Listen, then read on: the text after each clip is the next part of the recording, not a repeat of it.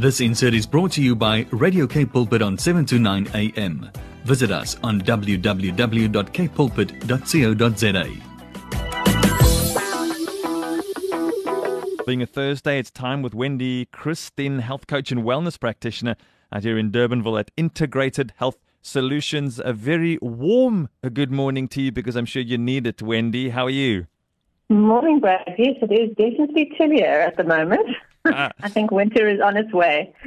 So there's this thing that we do. We get a bit of information somewhere. We're not scientists, the majority of us. We don't find any kind of alternative research or any kind of information that might go against this part that we read somewhere or that somebody told us. And we start to shape our thinking, we start to shape our movement, we shape how we eat and what we eat based on this little bit of information that we have. And I think often we get caught up in little health myths. Sometimes we even visit someone who does things completely differently. We lose our mind just a little bit, Wendy, trying to tell them, but it's all wrong. And they'll say, no, it's not. Argument will ensue. And then this arm wrestle as to who is right. So I think it's time we do some myth busting today.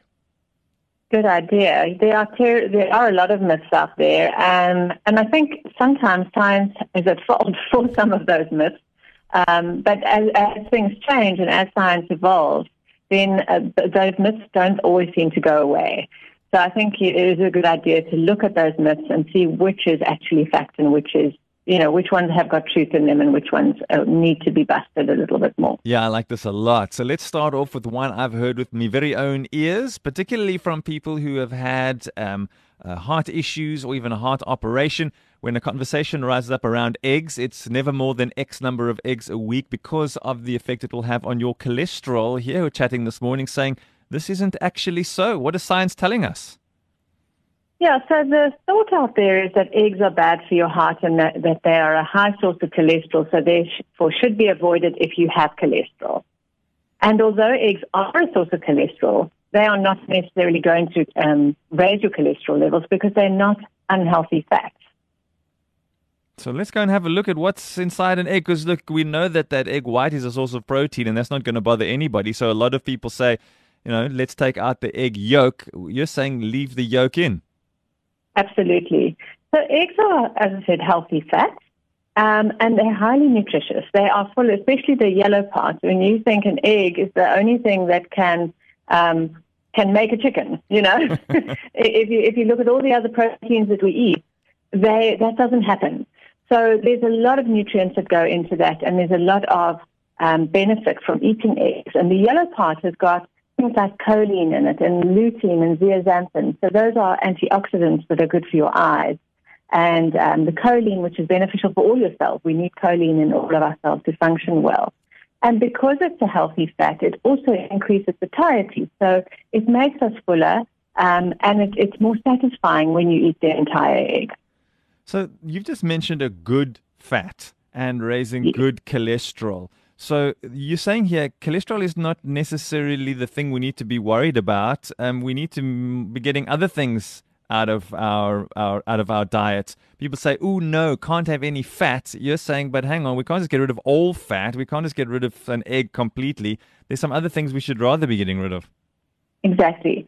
So I think fat has been branded as the enemy, and it really isn't. Things like unhealthy fats definitely are enemies. But refined carbohydrates and sugars are more of an enemy, I would say, than fats. And when combined with unhealthy fats, you really have a recipe for disaster. So let's chat a little bit about cholesterol. I think it's a bit of a scary word for some people. Yeah, so it's a vital component in the body. It is a structural molecule, and it's important for every cell membrane. So all of our cell membranes are made up of fatty tissue, and cholesterol is one of those predominant fatty tissues that are needed for that. And it's needed to make steroid hormones in the body. So if we don't have enough cholesterol, we can't make steroid hormones, which are testosterone, estrogen, cortisol. So those balance our male and female hormones, as well as our ability to cope with stress. So let's talk a little bit about our liver and how it's able to regulate cholesterol. The job of the liver, the function of the liver, is to transport the cholesterol molecules in and out of the body. So its job is to take up the bad cholesterols and eliminate them, and then circulate the good cholesterols in the body. And so if your diet is high in cholesterol-rich foods, healthy cholesterol-rich foods, then the liver will make less cholesterol to maintain that balance. But if you're eating unhealthy fats and carbs and sugars and all of those things on top of it, the liver can't cope. And those fats tend to build up, and they build up in the liver. So we land up with things like a fatty liver as well as cholesterol in the arteries. So let's just jump in there quickly. You've mentioned it's the unhealthy fats that are building up in the liver and increasing your cholesterol. Those are the numbers the doctor shakes his head at and says, well, we've got to start looking at some other medication to bring that cholesterol down. What are those unhealthy fats? So the unhealthy fats would be things like your trans fats, and they are typically fats that are produced artificially, and they are partially hydrogenated fats. So that means they're chemically altered so that they can stay solid at room temperature. And that gives them a longer shelf life, and it prevents them from actually going rancid when they stand on the shelf. So things like canola oil, which is often promoted as a healthy oil, is actually not that healthy.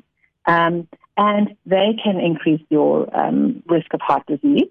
And they obviously also increase your LDL, which is your bad cholesterol, and they don't increase the good cholesterol, which is your HDL, proportionately. And that's the important thing, is that there needs to be a balance between the good and the bad cholesterol. Not that balance, you're going to have inflammatory diseases and chronic diseases cropping up in your body. Wow, this is such a big conversation today. I hope our listeners are paying attention. There will be a podcast later if everyone's rushing around saying, wow, what is that now? I didn't quite hear what Wendy said. Go and listen again later on when you've got a moment. I'll give you some info about that podcast. So our bodies do need fat. It's just a fact, Wendy. Yes, they do. If we don't have enough fat, we can't insulate our bodies. We can't produce energy. So we won't be warm. Fertility is greatly affected by a lack of fat. So if you have less fat in your body, then your fertility chances are much lower. And we need fats to cushion our bodies as well. And they also are there to help us to absorb the fat-soluble vitamins, which are your vitamins A, D, E, and K. So we want to make sure that we have sufficient fat, not too much, not too little, but just enough, like Goldilocks. Just right. To make sure that our bodies can function optimally. Okay, so we've spoken a bit about these trans fats and those fats we need to get out of our bodies because they're raising our cholesterol level. So let's talk about those good fats. We know what to boot out, but what do we need to be stocking up on? So our good fats are our monounsaturated and polyunsaturated fats. So those are things that include avocados, nuts and seeds, olive oil, oily fish, coconut oil, and some butter. I don't mind a little bit of butter. I prefer butter to margarine, in my personal opinion. Yes. But I would say that we have to have these in moderation. We can't be having these excessive amounts of anything. And that's the way that we're going to keep balance. So you said that trans fats can come in artificial forms. Is there such a thing as a natural trans fat? Yes. So the natural trans fats occur in the meat and dairy products of cattle, sheep, and goats. And they are formed naturally when these animals digest grass and the things that they're eating. So moderate intake of this, so these are the you would find on the outside of the fat on the animal. So if you're eating a piece of meat, your lamb chop, or not necessarily your lamb chop, but maybe your piece of steak, especially if it's not an organic piece of steak, that is going to be trapped in the fatty portion of that steak. And then you would obviously find it in the fatty portion of the milk and the creams and those kind of things that are produced by the cows and the sheep or the goats, whichever type of milk we are consuming. So let's get back to eggs now. We've taken everything that's inside an egg and we've dissected it. Let's go and have a look at that egg again. Okay, so as I said, eating eggs daily is not going to influence our cholesterol negatively. I had a look at some studies, and the average study is allowed up to 3 eggs per day with little to no effect on cholesterol levels. And as I said, they are high in nutrients. So your yolk especially is packed full of nutrients. The egg white is a source of protein. And unless you have a sensitivity or an allergy to eggs, there's no reason why we shouldn't be eating them in our diet. Yeah. Let's quickly ask this question. 3 eggs. I know people who would probably want to enjoy a few more. Those that are trying to really, up their protein intake and and calorie intake. What if you stop at 3 egg yolks but want to add in a couple more egg whites? Is that a go? From a protein perspective, we also have to watch our protein consumption. So if you're eating that all in one go, could potentially put a little bit more pressure on the kidneys and create a bit more acidity in the body. But if you're doing that occasionally, it's not going to be the end of the world. So there you have it. The old egg was getting a bad rap. Well, Wendy suggested it's a really very good food in a shell. Wendy, thanks for this. We'll be tackling some more myths going forward. You want to listen to this conversation again? The podcast will be available for you just after our program this morning, capepulpit.co.za. Click on podcast, and then you go and find the Get Up and Go Breakfast channel. Click on that. Just scroll around inside the channel till you find Wendy, her little channel inside ours, and you'll see this latest one at the top of the pile. Actually, I'm quite in the mood for an egg, Wendy. Thanks for bringing up the egg thing now. I could eat. Have a great day, Wendy. Thanks for hanging out with us. We love what you bring us. We know how much it's meaning to a lot of people out there and getting them back on the straight and narrow, and also just understanding their bodies and the food and the movement that we're called to enjoy every single day. So many blessings to you, and here's to a great Thursday.